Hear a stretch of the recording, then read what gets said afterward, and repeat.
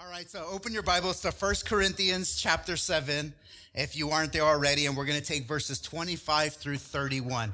Now, in chapter 7, it's a very important chapter because it deals with social issues, particularly with singleness and marriage. And so we've been really trying to cover the gamut when it comes to this area of singleness and when it comes to the area of marriage. Now, in the church and throughout history, some people have elevated marriage and diminished singleness, and others have elevated singleness, i.e. the Roman Catholic Church, and diminished marriage. And so there's always been this counterbalance that's been going on. And the Bible has a very clear stance. If you're single, that's a good thing.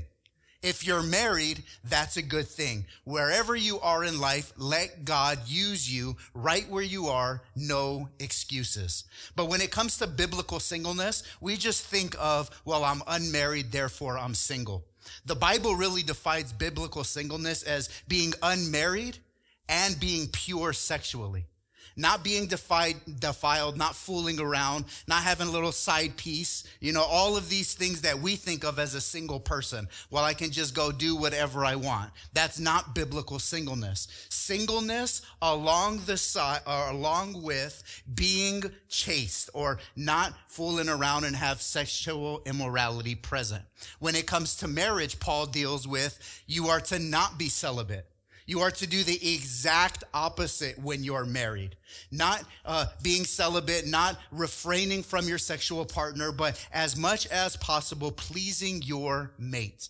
And there's two reasons why he says that. Number one, your body belongs to God, chapter 6, and to your spouse, chapter 7. You are not your own. Number two, if you don't please your mate, somebody else will. Verse 5 says, Satan will come along and tempt them. And that temptation, which can lead to adultery, is one of the means or grounds for divorce. And so don't allow Satan, don't allow your flesh to go about being pleased by someone else. And one way we can be proactive instead of reactive in that is having your spouse sexually please you and you sexually pleasing your mate. Now, when it comes to divorce, there's one ground for divorce amongst a Christian union, and that is adultery. But there's other scenarios. What about a Christian who's married to unbelievers? Maybe they were unbelievers when they got married, and then one ends up following Christ, and now you have this marriage that's unequally yoked. What do we do then? Paul says in chapter 7, if you're married to an unbeliever and they consent to live with you, they're not hostile towards the gospel. They're not necessarily against going to church or sending their kids off to VBS or a Christian school, and they want to make the marriage work. They want the house to stay intact. The believer is bound to stay with that mate. Scenario number two, if the unbeliever is hostile and doesn't want the things of God, doesn't want to work things out, and decides, I'm going to go and leave because my life is all about being happy. Then if that person leaves and files for divorce, let them go. The brother or sister is not bound by God or the law to remain married. They are free to stay single, or they are free to get remarried before the Lord. Then last week we looked at different areas of social life, whether I'm rich or I'm poor, whether I'm a Jew or any other race, whether I am smart or not smart, it doesn't matter. We are to serve God right where God has us. Which brings up an interesting point, particularly in the minds of the Corinthians. And that's why they write to Paul asking certain questions. Well, what about singleness? Is it a good thing, and why? And so this week and next week, we're going to look at why is actually a blessed thing to be single, which flies in the face of most cultures throughout all of history. Even today, when marriage is diminished and diluted, even today, you go to West Africa or North Africa, you go to certain parts of Latin America, you go to India, Indonesia, you go to the Jews or to the Arabs, and you'll find marriage is highly elevated. Paul now tells us why singleness is good and the reasons behind it. And some of these things are absolutely fascinating. So we're going to take 3 next week and potentially at least 2 next week. And so 1 Corinthians chapter 7, starting at verse 25. And this is the first reason why it is good to be single. Now concerning virgins, I have no command of the Lord, but I give an opinion as one by the mercy of the Lord is trustworthy. I think then that this is good in view of the present distress, that it is good for a man to remain as he is. So Paul starts off by saying, I have no command of the Lord, I give my opinion. And everybody feels like we're always entitled to our own opinion. And truthfully so, our own opinion always is gospel. There can never be anything wrong with my opinion. Your opinion may be way off, but mine is never off. Paul is not just giving us some form of suggestion that we can or cannot hold to or think through. What Paul is saying is that the Lord himself never actually spoke on these matters of the blessedness of singleness. In his 3-year ministry where he went preaching and teaching, he wasn't really talking about those specific issues. So Paul then begins to fill in the gap. And there's 2 reasons why we are to take his word as authority and as gospel. Number 1, what was his office or his position? He was an apostle. And what was the purpose of the apostleship? To do what specifically within the church? To spread the gospel and then do what? Plant the base, right? They were the ones who laid the foundation. And any of you construction workers know you cannot build a sure structure on a shaky foundation. The foundation has to be laid perfect, secure, firm, and then you can build the church on top. And that was the purpose of the apostles. They went to places where the gospel had never been preached, and they began to lay the foundation by what Maria said, preaching the gospel, by what Bertie said, discipling believers, and then the prophets and the pastors and the evangelists can build upon the structure. So the apostles, if you notice, throughout the New Testament, wrote the majority of the New Testament. Their word was inspired, which leads us to number 2. Who wrote 1 Corinthians chapter 7? Our text for this morning. Paul the apostle and the Holy Spirit. All scripture is God-breathed. So the fact that it's in this text, in this Bible, is an assurance that the Holy Spirit, alongside Paul, wrote this text. So this isn't something just to take lightly. It is actually revelatory truth. It is actual gospel. Now, this is what he says about singleness. There's 3 reasons why it's good to be single in our text. Number 1 is of this present distress, there in verse 26. And he's speaking to women who are single, and he's speaking to men who are single. Verse 25 is virgins, and it's feminine. And in verse 26 at the end, it is good for a man to remain as he is. So whether you are male and female, it's actually good to be single. And this is why the reason for it, verse 26. I think then that it is good in view of the present distress. Now, the word present is the word that we know. It means to be upon us. And it's written in the perfect tense, which is it's always upon us. Paul is saying, number 1, why it's good to be single? Because life is hard. And it's always hard. The word distress means distress or calamity or trouble. And the idea of an external pressure. We have an idiom, if maybe you've heard of it, the walls or are caving in or closing in on us. Have you heard that before? There's a pressure, an external pressure squeezing us, almost like an anaconda around its prey or a weed around a root of a plant trying to zap and take the nutrients. There's this external pressure from the world that is always upon the Christian believer. And it never stops and it never wavers. It's always there. Now turn to 2 Corinthians chapter 6. And Paul uses this word in the exact same way. And then he begins to define it for us. And these are the present distresses that Paul talks about and why it's actually blessed to be a single Christian. 2 Corinthians chapter 6 and verse 1. and working together with him. We also urge you not to receive the grace of God in vain.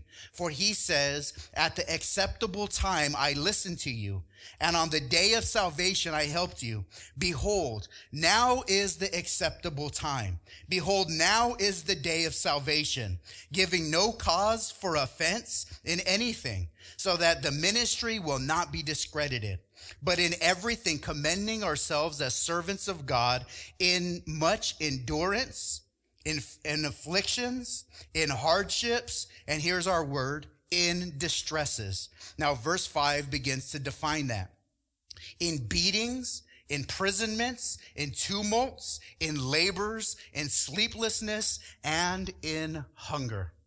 What are the external pressures that Paul is saying the world always puts upon us? The first one is dealing with persecution. He says beatings, and that's the word for a one-on-one fight. The world, because we are counter the system, will always want to persecute you and I. Here in this world, in 2022, there are 58 countries where the Bible is still prohibited. And there's all kinds of people who are hostile to the gospel. You go to the college campus here in America, and it's one of the most hostile environments in the world. 1 out of every 7 Christians in the world live in an environment where they are persecuted and potentially could lose their life. There's radical Hinduism in India.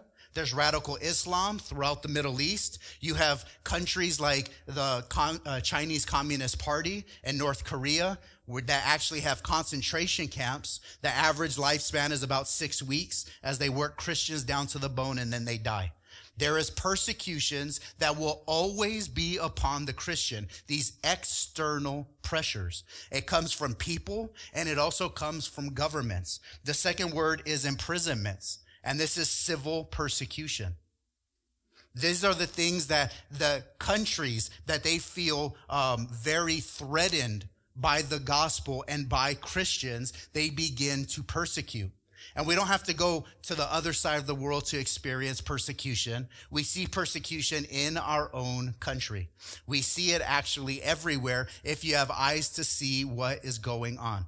I read tons of little articles and tons of reports. Yale came out with a study. Washington Post came out with an article. CNN came out with an article. The Miller Organization came out with a study. All of them concluding the same thing.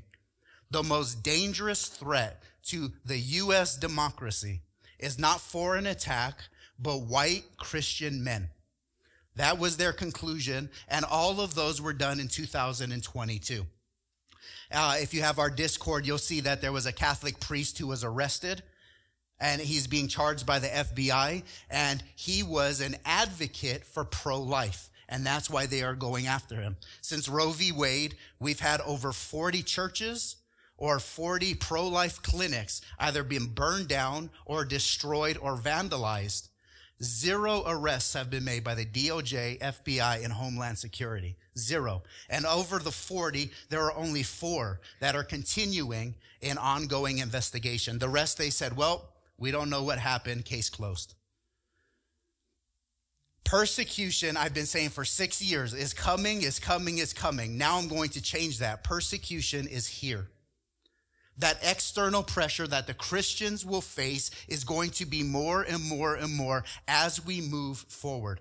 So if you were born before 1980, you've had it pretty good in this country.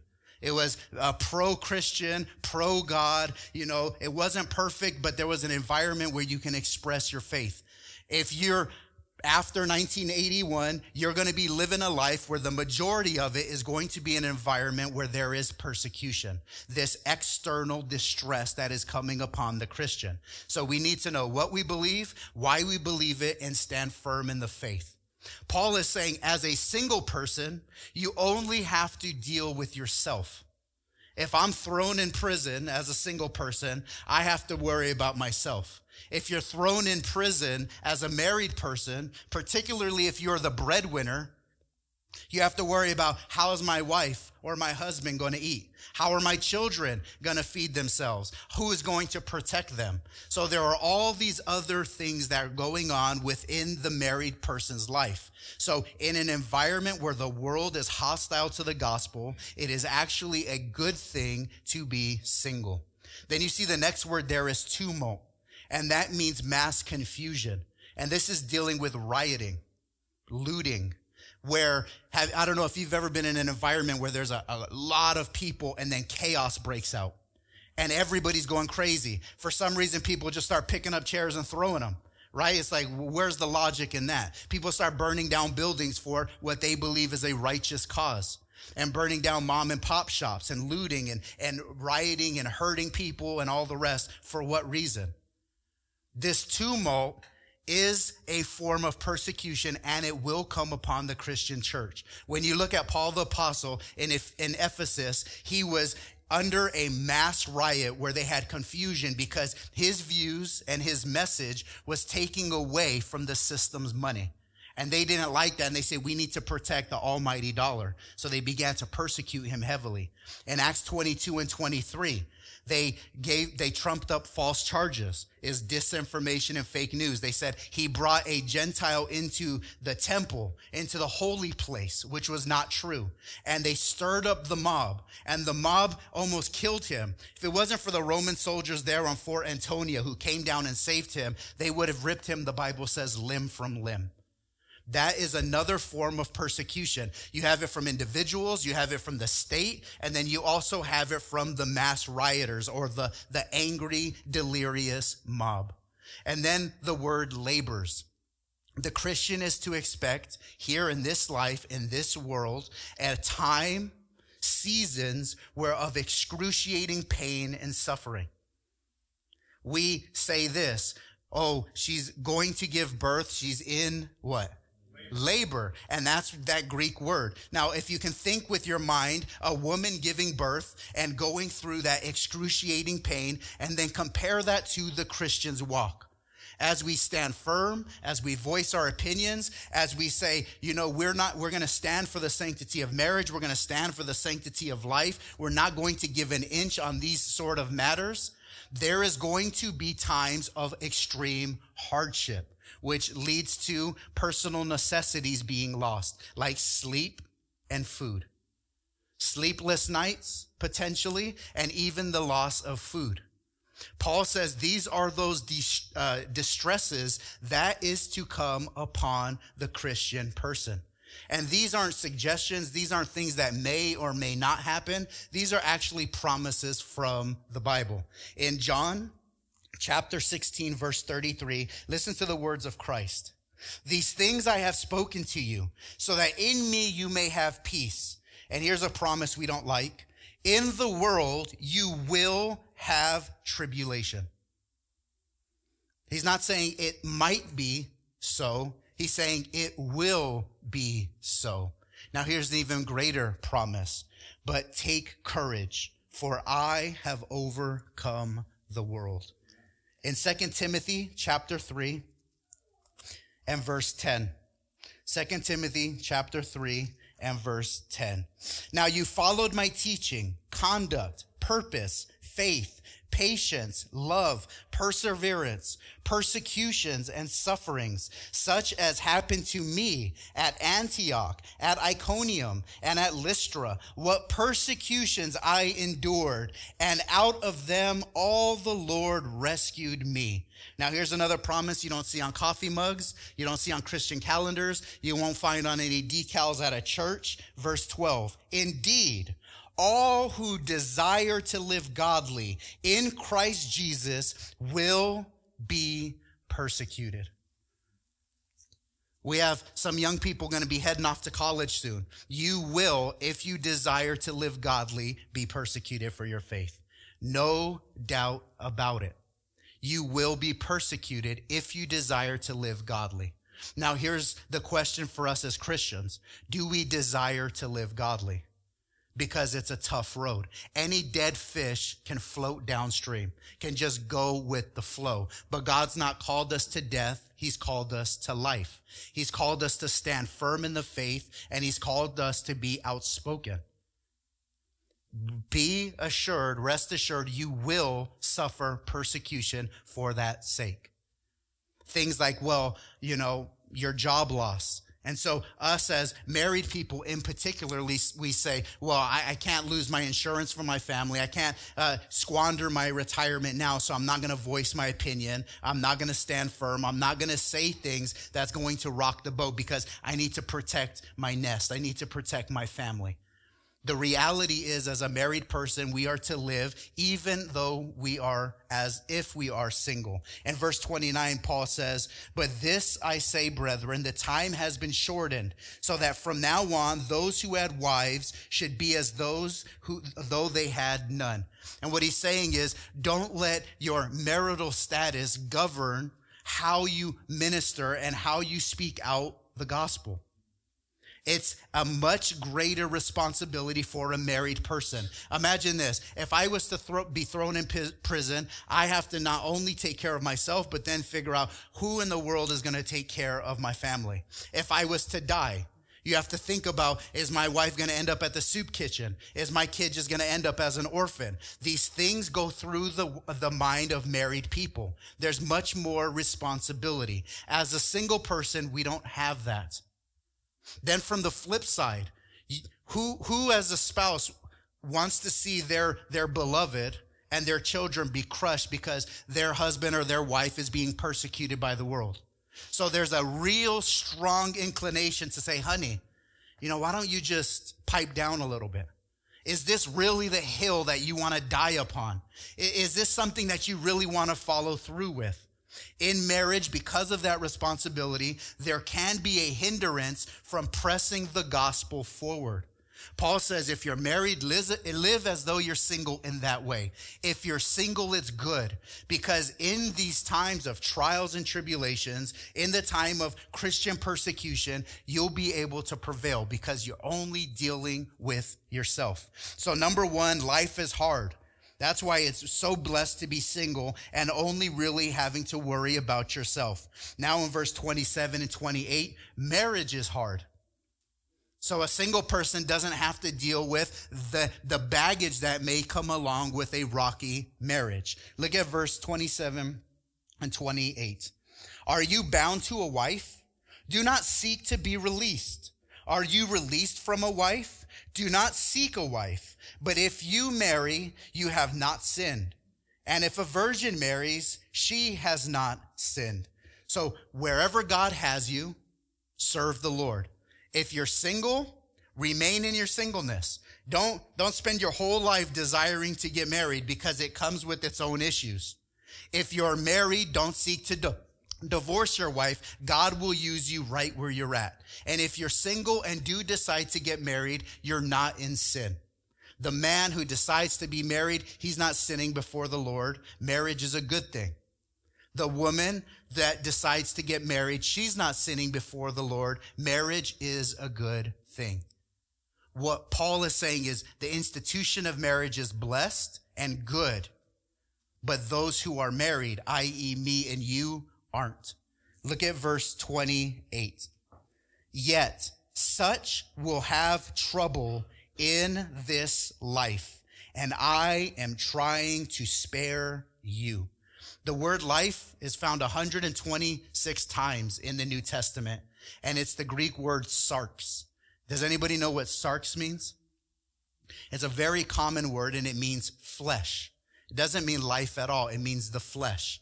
So it can mean your race, but Paul's not talking about your race here. It could mean about your actual physical body, your 10 fingers and your 10 toes, but Paul's not talking about that here. And the third one, it's talking about your old, fallen sin nature. Ding, ding, ding, we have a winner. Paul is saying marriage is a good thing. However, I'm trying to spare you because in marriage, you're joining two sinners together. And that potential fallen nature can lead to conflict and fireworks. When you're single, you're only dealing with your flesh. You're only dealing with your shortcomings. You're only dealing with your battles. when you're married, you're dealing with yours and you're dealing with the sin nature of your spouse, their shortcomings and their addictions and their problems. And then when you have little babies, behind those beautiful angelic eyes rests the sinner. You don't have to teach your kids how to disobey, talk back, steal, hit their hit their siblings. They naturally do it. It's a natural inclination.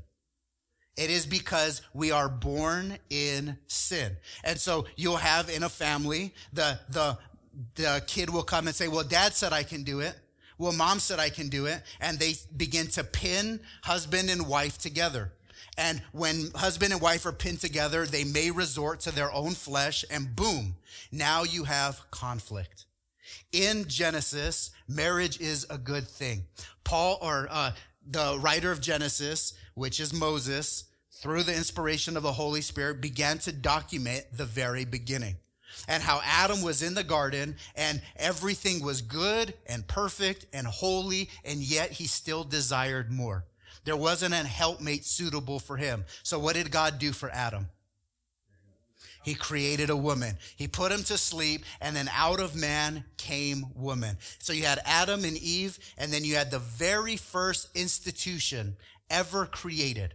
Before government, before the church, before the law, before any form of society, you had the institution of marriage, the oldest institution in planet Earth. And he said, man is to leave father and mother and be joined to his wife, and two flesh become one.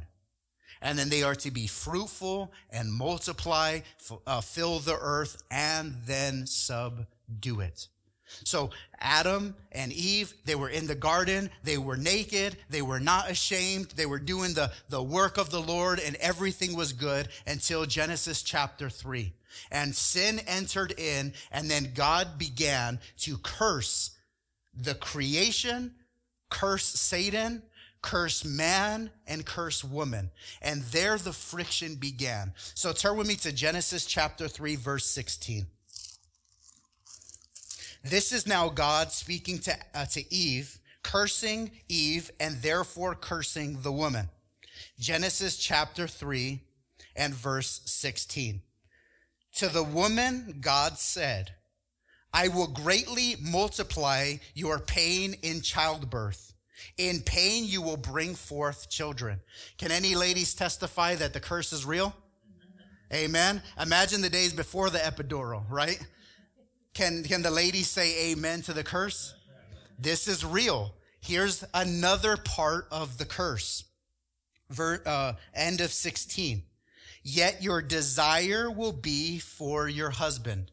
Now, some have said that that's actually a blessing. There's no blessing in that. God is cursing sin and the one who introduced sin via Satan, the woman, and the man. The word desire is found in the very next chapter. If you turn to Genesis 4 and verse 7. This is God now speaking to Cain, who killed his brother Abel. In verse 7, we see the only other time this word desire is used. He says, verse 7, if you do well, will not your countenance be lifted up? And if you do not do well, sin is crouching at the door, and its desire is for you, but you must master it. What do we know about sin? A little leaven does what? Sin permeates through your entire life. Sin seeks to master you and control all of you. Now put that context or that idea with the woman. Because of the curse, the wife is going to want to master and control and dictate her husband and her family. She is going to want to, as we call it, wear the pants in the relationship or micromanage everything. At your house, who chose the color of the paint on your walls? Who chose all the fittings? Who chose the scent that you smell on these candles burning? Who tells you when we're to eat and what we're eating? Even if you allow that old sin nature of the wife to flourish, she's even want to tell you how you're supposed to do your hair, what side of the bed you sleep on, what sink is yours, and even how to dress. That's not something to be pleased about. That shows an old, sinful flesh nature that is not being controlled by the Spirit. It's not something to boast about. That is something where you are walking in the flesh and not in the Spirit. It's a terrible thing because this kind of nature destroys families. She wants to micromanage and dictate everything. And if allowed so, she will control the house, which is exactly the opposite of what God has commanded. So now a Christian is saved. We're to die to the old flesh. We're to live the new life. And what's the command of the New Testament for the wife? Submission, which is counterintuitive, which is unnatural because her sin nature says, no, I want to dictate and call the shots. But I am dead to my old self. I am living now for Christ, and I am going to submit unto my husband as unto the Lord. So when you have a household ran in a way where the wife is dictating everything, it shows that that household is in the flesh.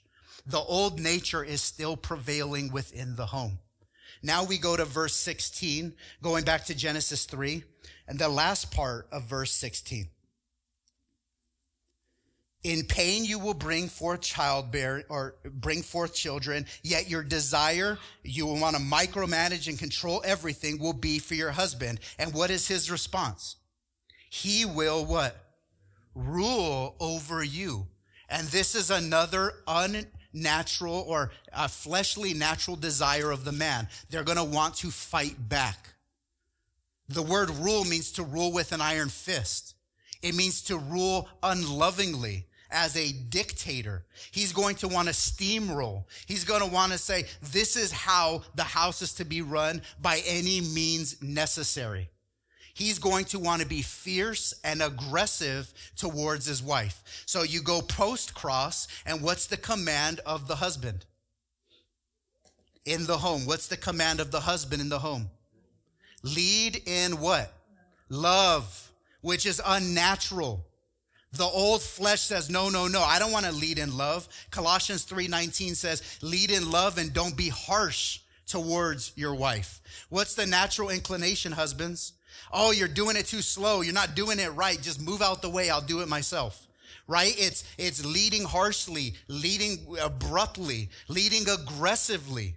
That's the old sin nature. So if you're a husband at home and you see yourself steamrolling your wife, that's not something to be proud of.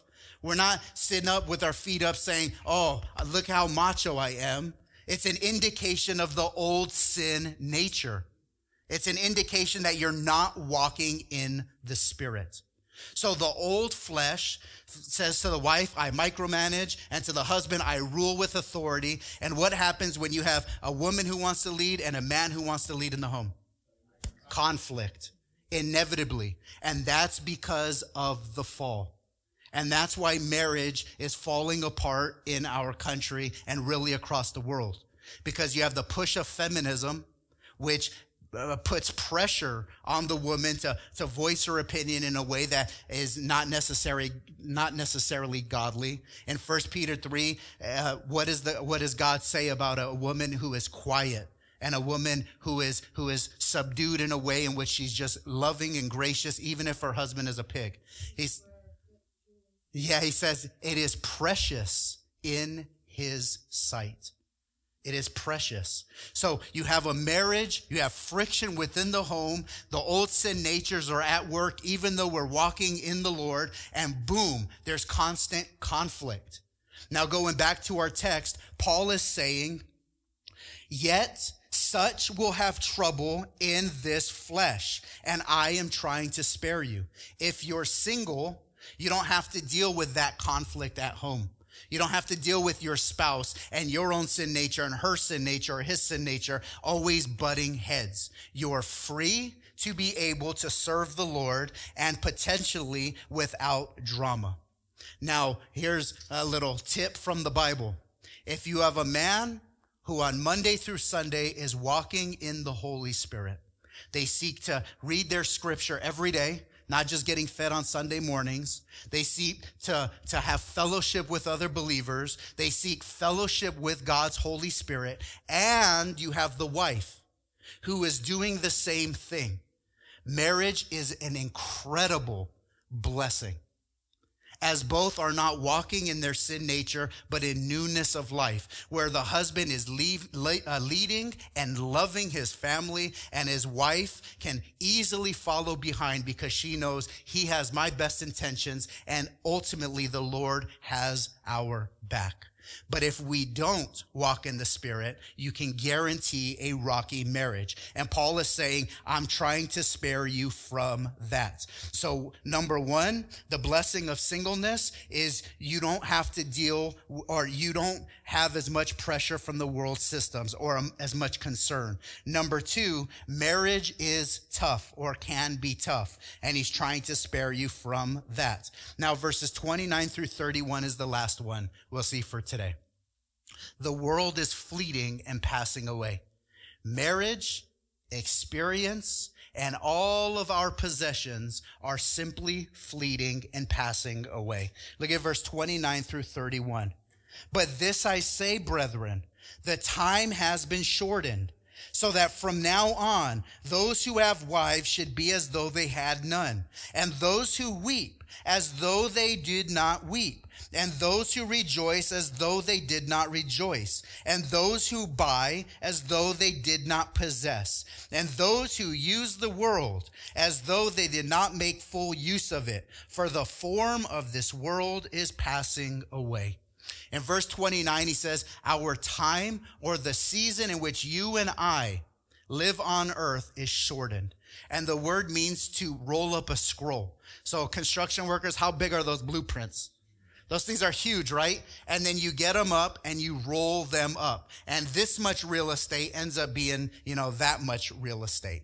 And that's the idea of our lives. Our lives are short. There is a real brevity of life.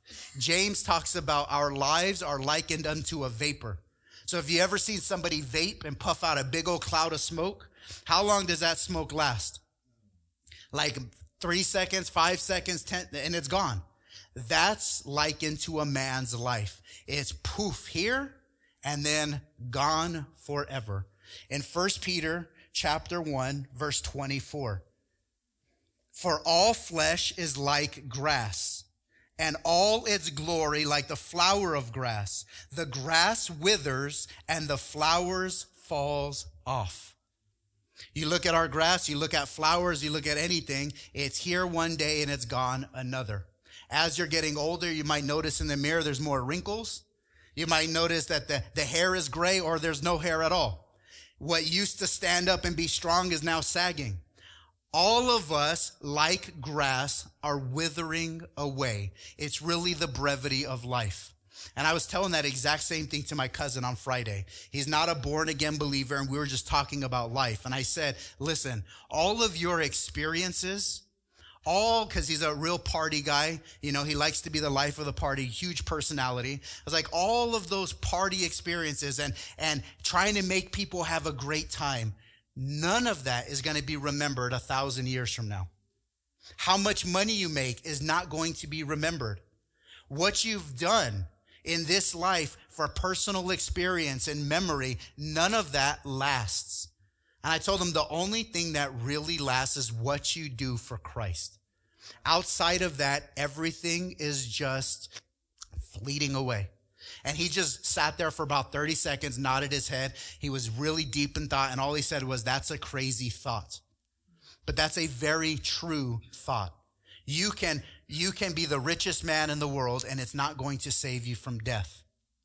It will not. Our lives are short. And so the Bible says, make every day count. Let every day be for God's glory, because you're here one day and then you're not, and then you will be judged on one thing, what you did for Christ. And that's all that matters. Everything else is fleeting. It's a temporary thing, including marriage. So Paul says in verse 29, but this I say, brethren, the time has been shortened, so that from now on, those who have wives should be as those that had none. Marriage is passing away. Did you know that? As the world system passes away, so does marriage. It's a part of the old system that is fleeting and passing away. Listen to the words of Jesus in Matthew 22, verse 29 and 30. But Jesus answered and said to them, you are mistaken, not understanding the scriptures nor the power of God. For in the resurrection, they neither marry nor are given in marriage, but are like angels in heaven. Why did God institute marriage? Or for whom did God institute marriage? For us. Marriage isn't for God. Marriage is for us. He saw Adam in need. He brought forth woman, and he gave the institution of marriage. God doesn't need the marriage institution. It's for us as humans to have a helpmate or companion in this time where there will be distresses. In heaven, and when Christ comes and the new heaven and the new earth, none of us will be given in marriage. We will be single like the angels. So what Paul is saying is, hey, if you're married, that's fine, but as a single person, don't seek it, because that is a flailing, fleeing, disintegrating union. That is ultimately going to banish. And if you really want to live like you are in heaven, be single. So he talks about marriage being fleeting, and then he talks about our personal experiences being fleeting, and then ultimately our possessions. Look at verse 30. And those who weep as though they did not weep, and those who rejoice as though they did not rejoice. Paul is saying in this life, there will be great times of weeping. And we know that there's going to be times of pain, sorrow, anguish, where we have to bury a loved one, where we lose a job, where we have to, go through serious trials and tribulations in our own life.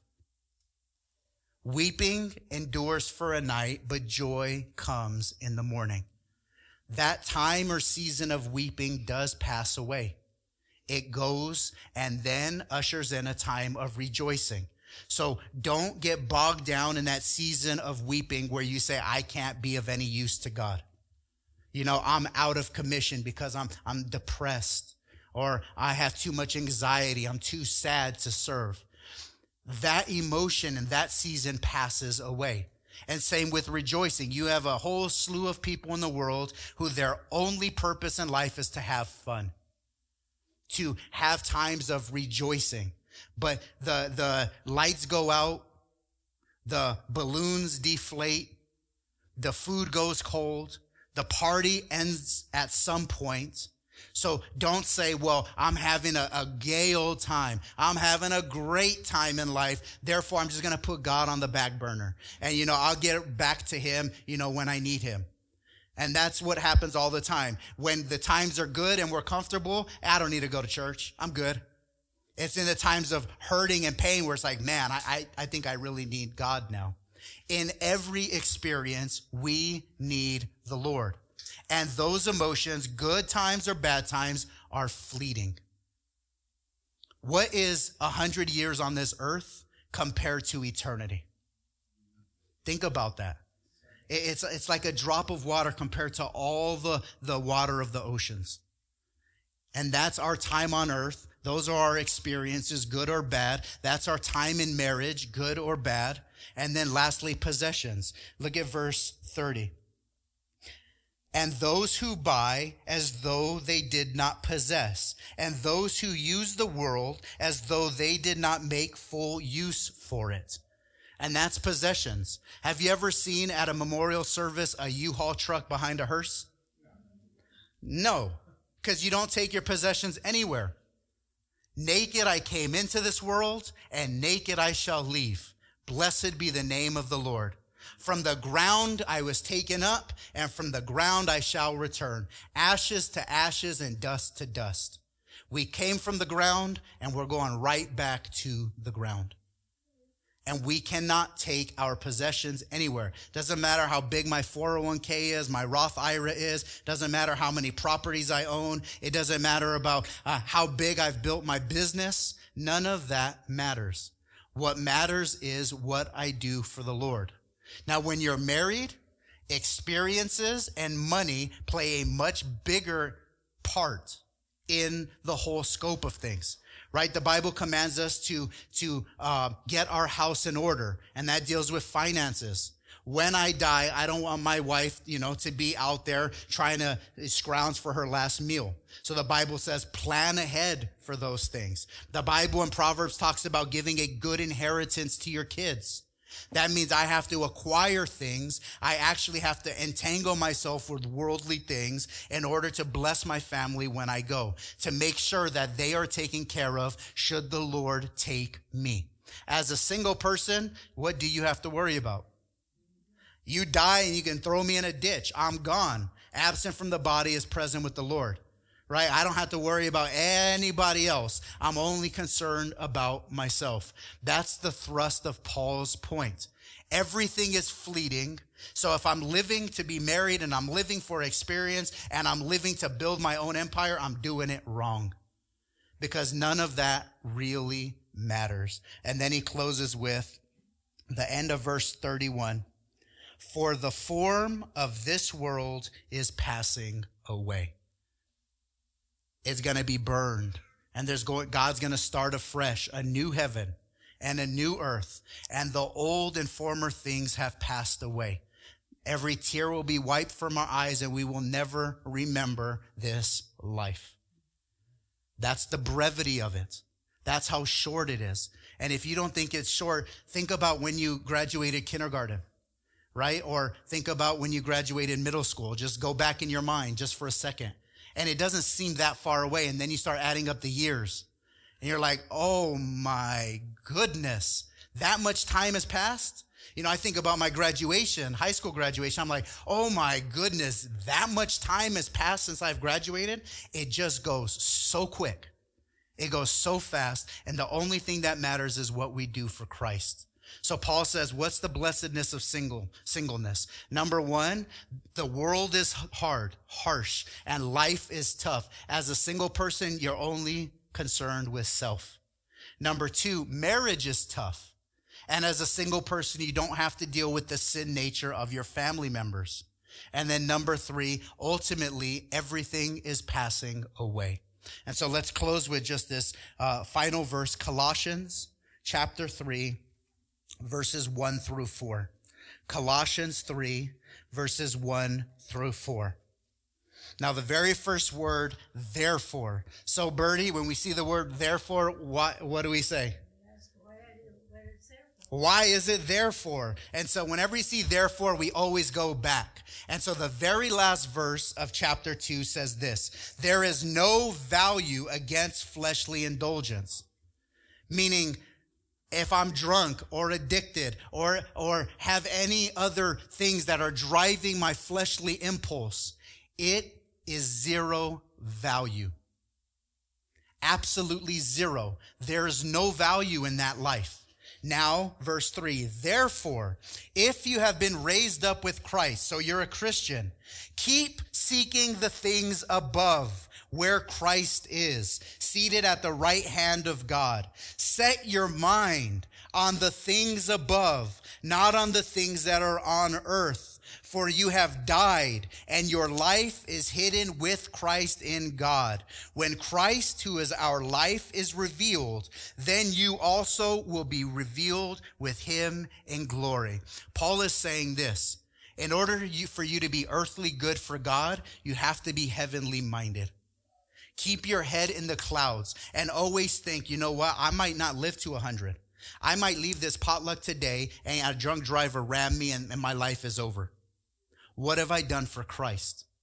Keep your mind constantly in heavenly things, thinking about the Lord's kingdom and how you can propel that forward, because ultimately we do not know when we go home. Amen. Let's pray. Father, we thank you for this time, and as we head into this time of communion, Lord God, I pray that you would work on our hearts, work on our flesh, Lord God, work on our own sinful tendencies and nature. Lord, we battle, Lord God, the flesh. Jesus, you said that the spirit is willing, but the flesh is weak. And so, God, I pray that as we review our last days, we review our last weeks, we review our last month since we've taken communion as a church, I pray, God, that we would recall our sins and that we would be willing to repent. Lord, you've told us to come to your table in a worthy manner.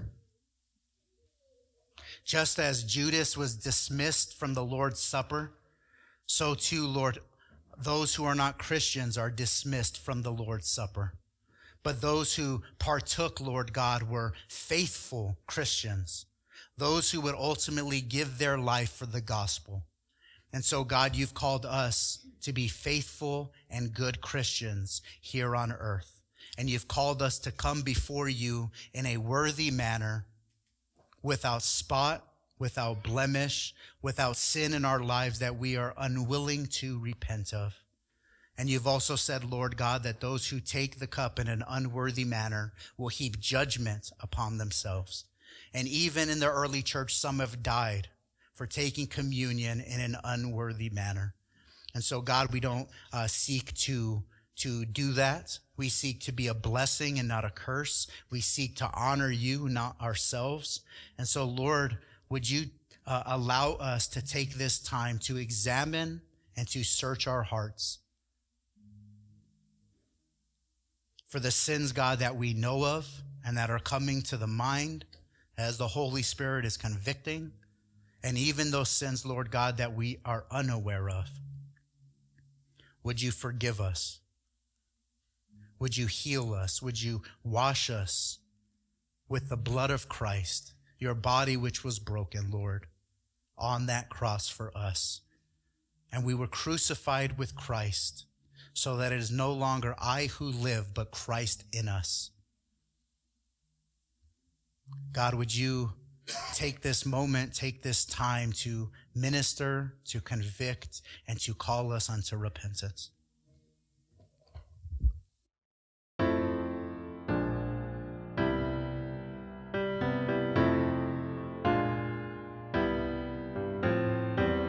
And that is the end of this week's podcast. We thank you for joining us for another inspiring message.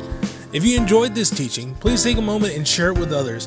If you're interested and would like to find out more information about our location, time of worship service, or even what ministries we offer, we encourage you to visit our Facebook page at Journey Community Church Fontana, where you can find all that information and more. Again, on behalf of Journey Community Church in Fontana, we thank you for tuning in. Have a blessed week, and we'll see you here next time.